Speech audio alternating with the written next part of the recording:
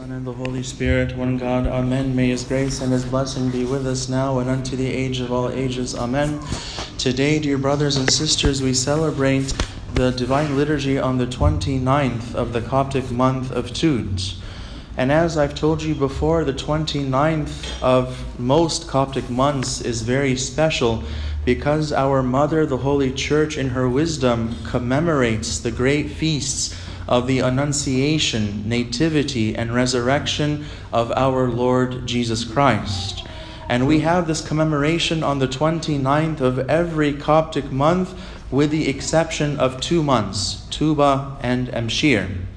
And when we think about these 3 great feasts, the Annunciation, Nativity, and Resurrection, we see in all of them God's divine plan for our salvation.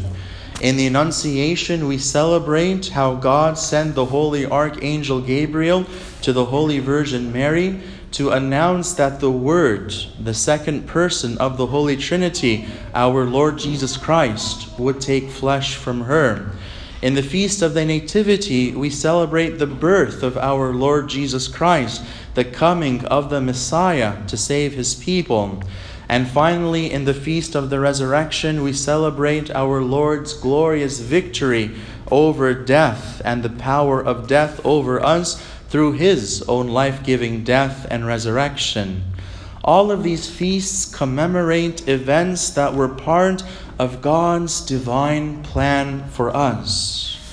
How was it possible for God to take flesh, to submit Himself to death, and then to raise Himself from the dead? These things are beyond human knowledge, and for this reason the Church rightly calls them mysteries. They are above human understanding and even above the understanding of the angels in heaven. And although we can never truly understand these wonderful events, we know that we are recipients of divine grace through them. The Holy Apostle Paul teaches us in Ephesians 4, "But to each one of us grace was given according to the measure of Christ's gift." So all of us today have a measure of grace from Christ through His life-giving work in these great feasts. So what then is left? What then is left for us? What is left for us, dear brothers and sisters, is to respond. What is left for us is to look at this grace that God has given us and to respond, to strive towards a perfect Christian life. The grace God has given us through His plan of salvation is a divine gift. But what is the purpose of that divine gift if it is not converted into a life that is pleasing to God? Our Mother, the Holy Church, in her wisdom, gives us practical instructions for living this perfect Christian life every morning. In the first hour of the Agbeya, which is the Coptic Orologion, our Coptic hourly prayers, we have a passage from Ephesians chapter 4 in which the Holy Apostle teaches us, "I therefore, the prisoner of the Lord, beseech you to walk worthy of the calling with which you were called, with all lowliness and gentleness, with long suffering, bearing with one another in love, endeavoring to keep the unity of the Spirit in the bond of peace." This is the plan of the pure Christian life that should be our response to God every single day. And we can look at each part of this plan and learn a little bit about how we are to conduct our lives. The first item in this plan of perfect Christian life is, of course, love. When the Holy Apostle Paul introduces himself as the prisoner of the Lord, he is expressing his steadfast love for our Lord Jesus Christ. He would rather be a prisoner of the Lord in love rather than be a free man living with the honor of the rulers of this world. This steadfast love of our Lord Jesus Christ leads to the development of all of the other virtues. As Saint Jerome said in one of his works, From love is born all that is good. From love comes every other good thing. When we love God, when we love our Lord Jesus Christ, this love will naturally flow to those around us. And we see this principle in the famous meditation on the cross as a symbol of love. We now see the cross as love. And what we notice about the cross is that it is made out of two beams that are inseparably joined. And we notice that one of the beams is vertical, representing the love between God and man and God. But the other beam is horizontal, representing our love for one another. And those two beams, those two ways of love, are inseparable. Those two ways, dear brothers and sisters, represent pure and perfect Christian love. The second item in this plan that we read about every morning from Ephesians 4 is lowliness or humility. Lowliness or humility. And when we think about these three great feasts that we are commemorating today, we see our Lord's unfathomable humility in all of them. In the feasts of the Annunciation and Nativity, for example, we see our Lord who is seated upon the cherubim and worshipped by the seraphim. We see how he emptied himself and he condescended and he assumed our human flesh, our humanity, in order to save us. What can be more humble than the omnipotent God taking the weak form of his own creation for our salvation? The Lord's humility did not stop at the incarnation and the birth, but rather continued throughout his ministry on earth. He gave us the perfect example of humility, and he asked us to follow this example in Matthew 11 when he said, "Learn from me, for I am gentle and lowly in heart." St. John Chrysostomos, our father among the saints, he focuses on these words, lowly in heart, when he teaches us that we cannot be humble simply in our words or in our external deeds, but rather we must be humble from the heart. Our humility must come from the heart. Humility cannot be shown, for example, when we're outside in church, but then when we're home alone with our family, we don't have humility. Rather, humility must be a state of our heart. And we must truly see ourselves for who we are in our hearts, and then we will manifest humility to everyone, whether a friend or an enemy, whether someone who is considered by the world to be important or not important.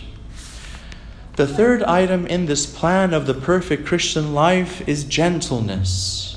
You will remember that gentleness is one of the fruit of the Holy Spirit described by the Holy Apostle in Galatians 5:22. And we notice in the passage that I quoted just now from Matthew 11 that gentleness and humility accompany each other. Learn from me, for I am gentle and lowly in heart. A person who is full of pride oftentimes exalts himself over others in an abusive way. And this maltreatment of others comes from a lack of humility and an abundance of pride. However, when a person is truly lowly in heart, he sees himself as being less than those around him, and therefore he treats everyone gently, acknowledging in his heart that they are greater than him.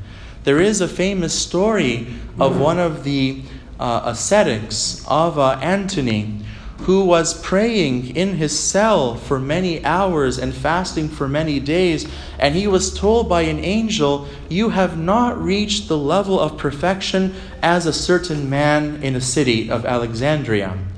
And so Ava Antony wanted to learn the life of perfection from this man living in the city. So he went to Alexandria. He found this man who was an old shoe cobbler, and he watched him the whole day.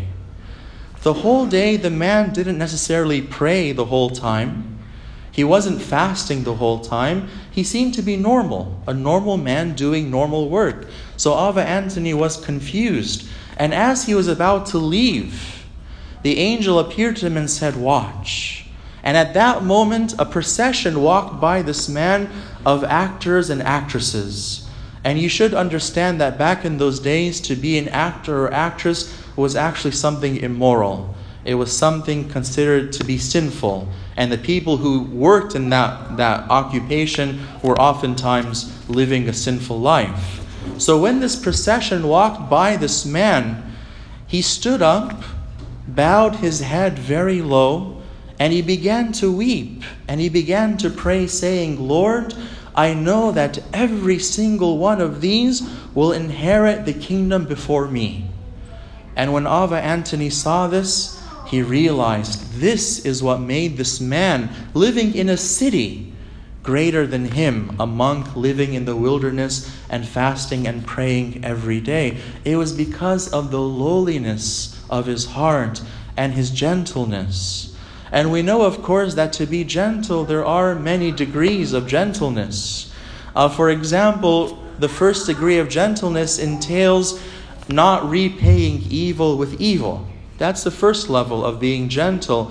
Beyond that, there's a second level, which is not repaying evil with evil and controlling yourself in terms of how you feel on the inside.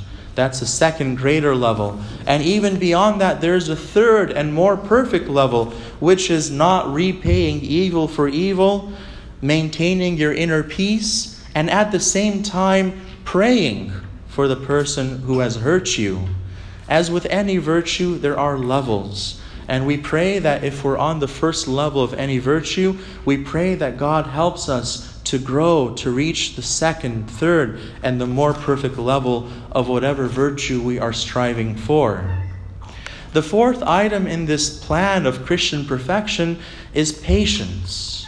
If you learn the virtue of humility and faith, then you learn not to be afraid of evil and suffering.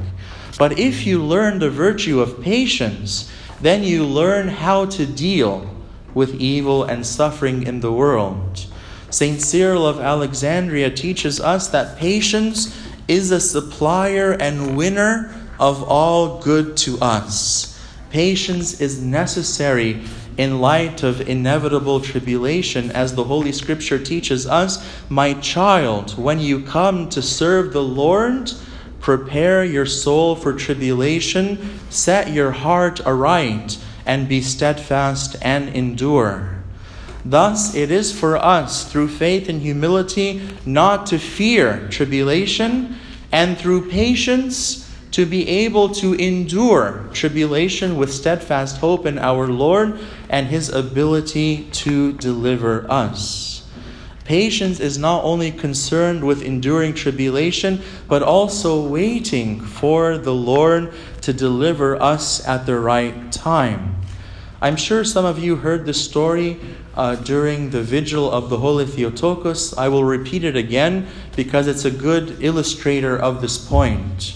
There was a young man in Egypt during the 1968 Arab-Israeli War. And you remember that Egypt was at war with Israel. And this young man was the only Christian in his battalion. And his mother was a very simple woman, barely able to read and write. And before the war began in earnest, she wanted to pray for her son and to encourage him. So she sent him a very simply written piece of paper with a quotation from a psalm. And the psalm was the one that said, "The Lord God of Israel shall be your defender." Now when the higher ups in the Egyptian army saw this psalm, they began to wonder, "Are you a spy for Israel? Why is your mother saying the God of Israel will be your defender?" And they became very suspicious, and they threw this soldier, this Christian soldier, they threw him in prison. For 7 days in prison, he suffered greatly. He was tortured, he was electrocuted, he was denied food, and he suffered.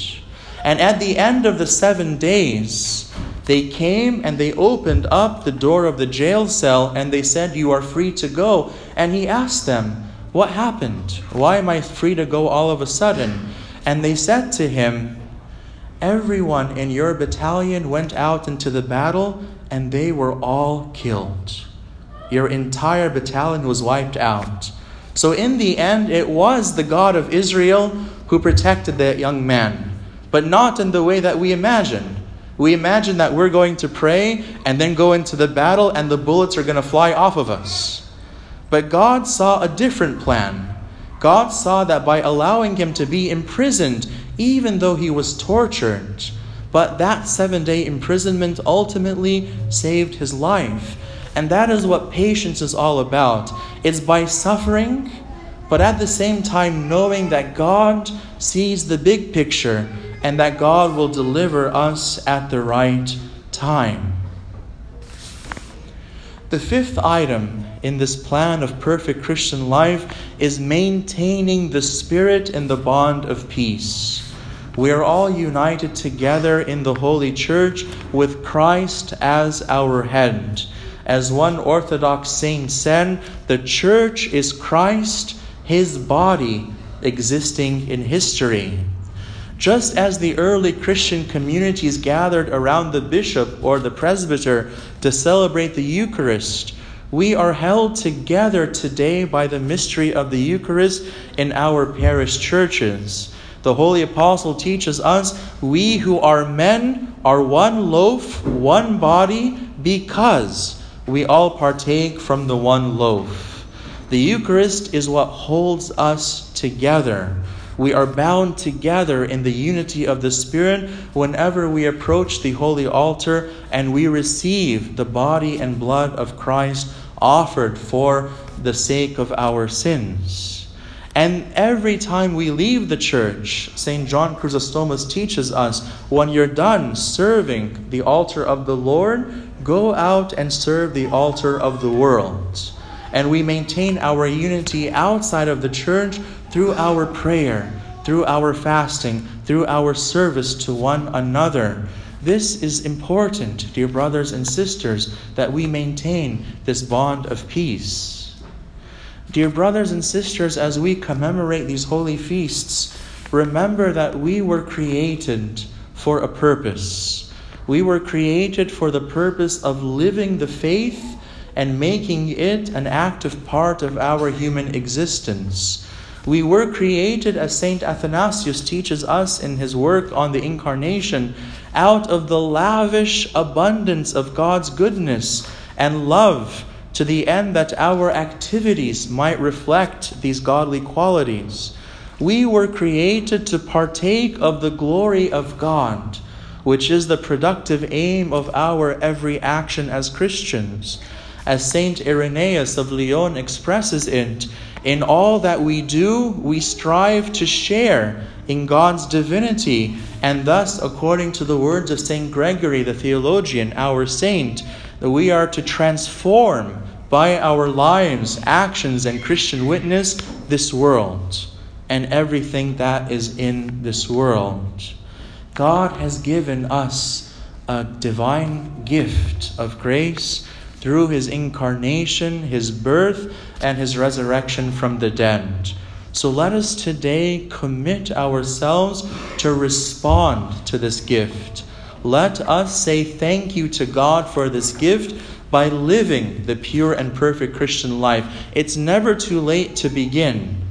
The thief on the right hand of our Lord began at the moment of his crucifixion and a few moments before his death. That's when he began, and our Lord said to him, "Today you will be with me in paradise." It's never too late to begin. Don't despair.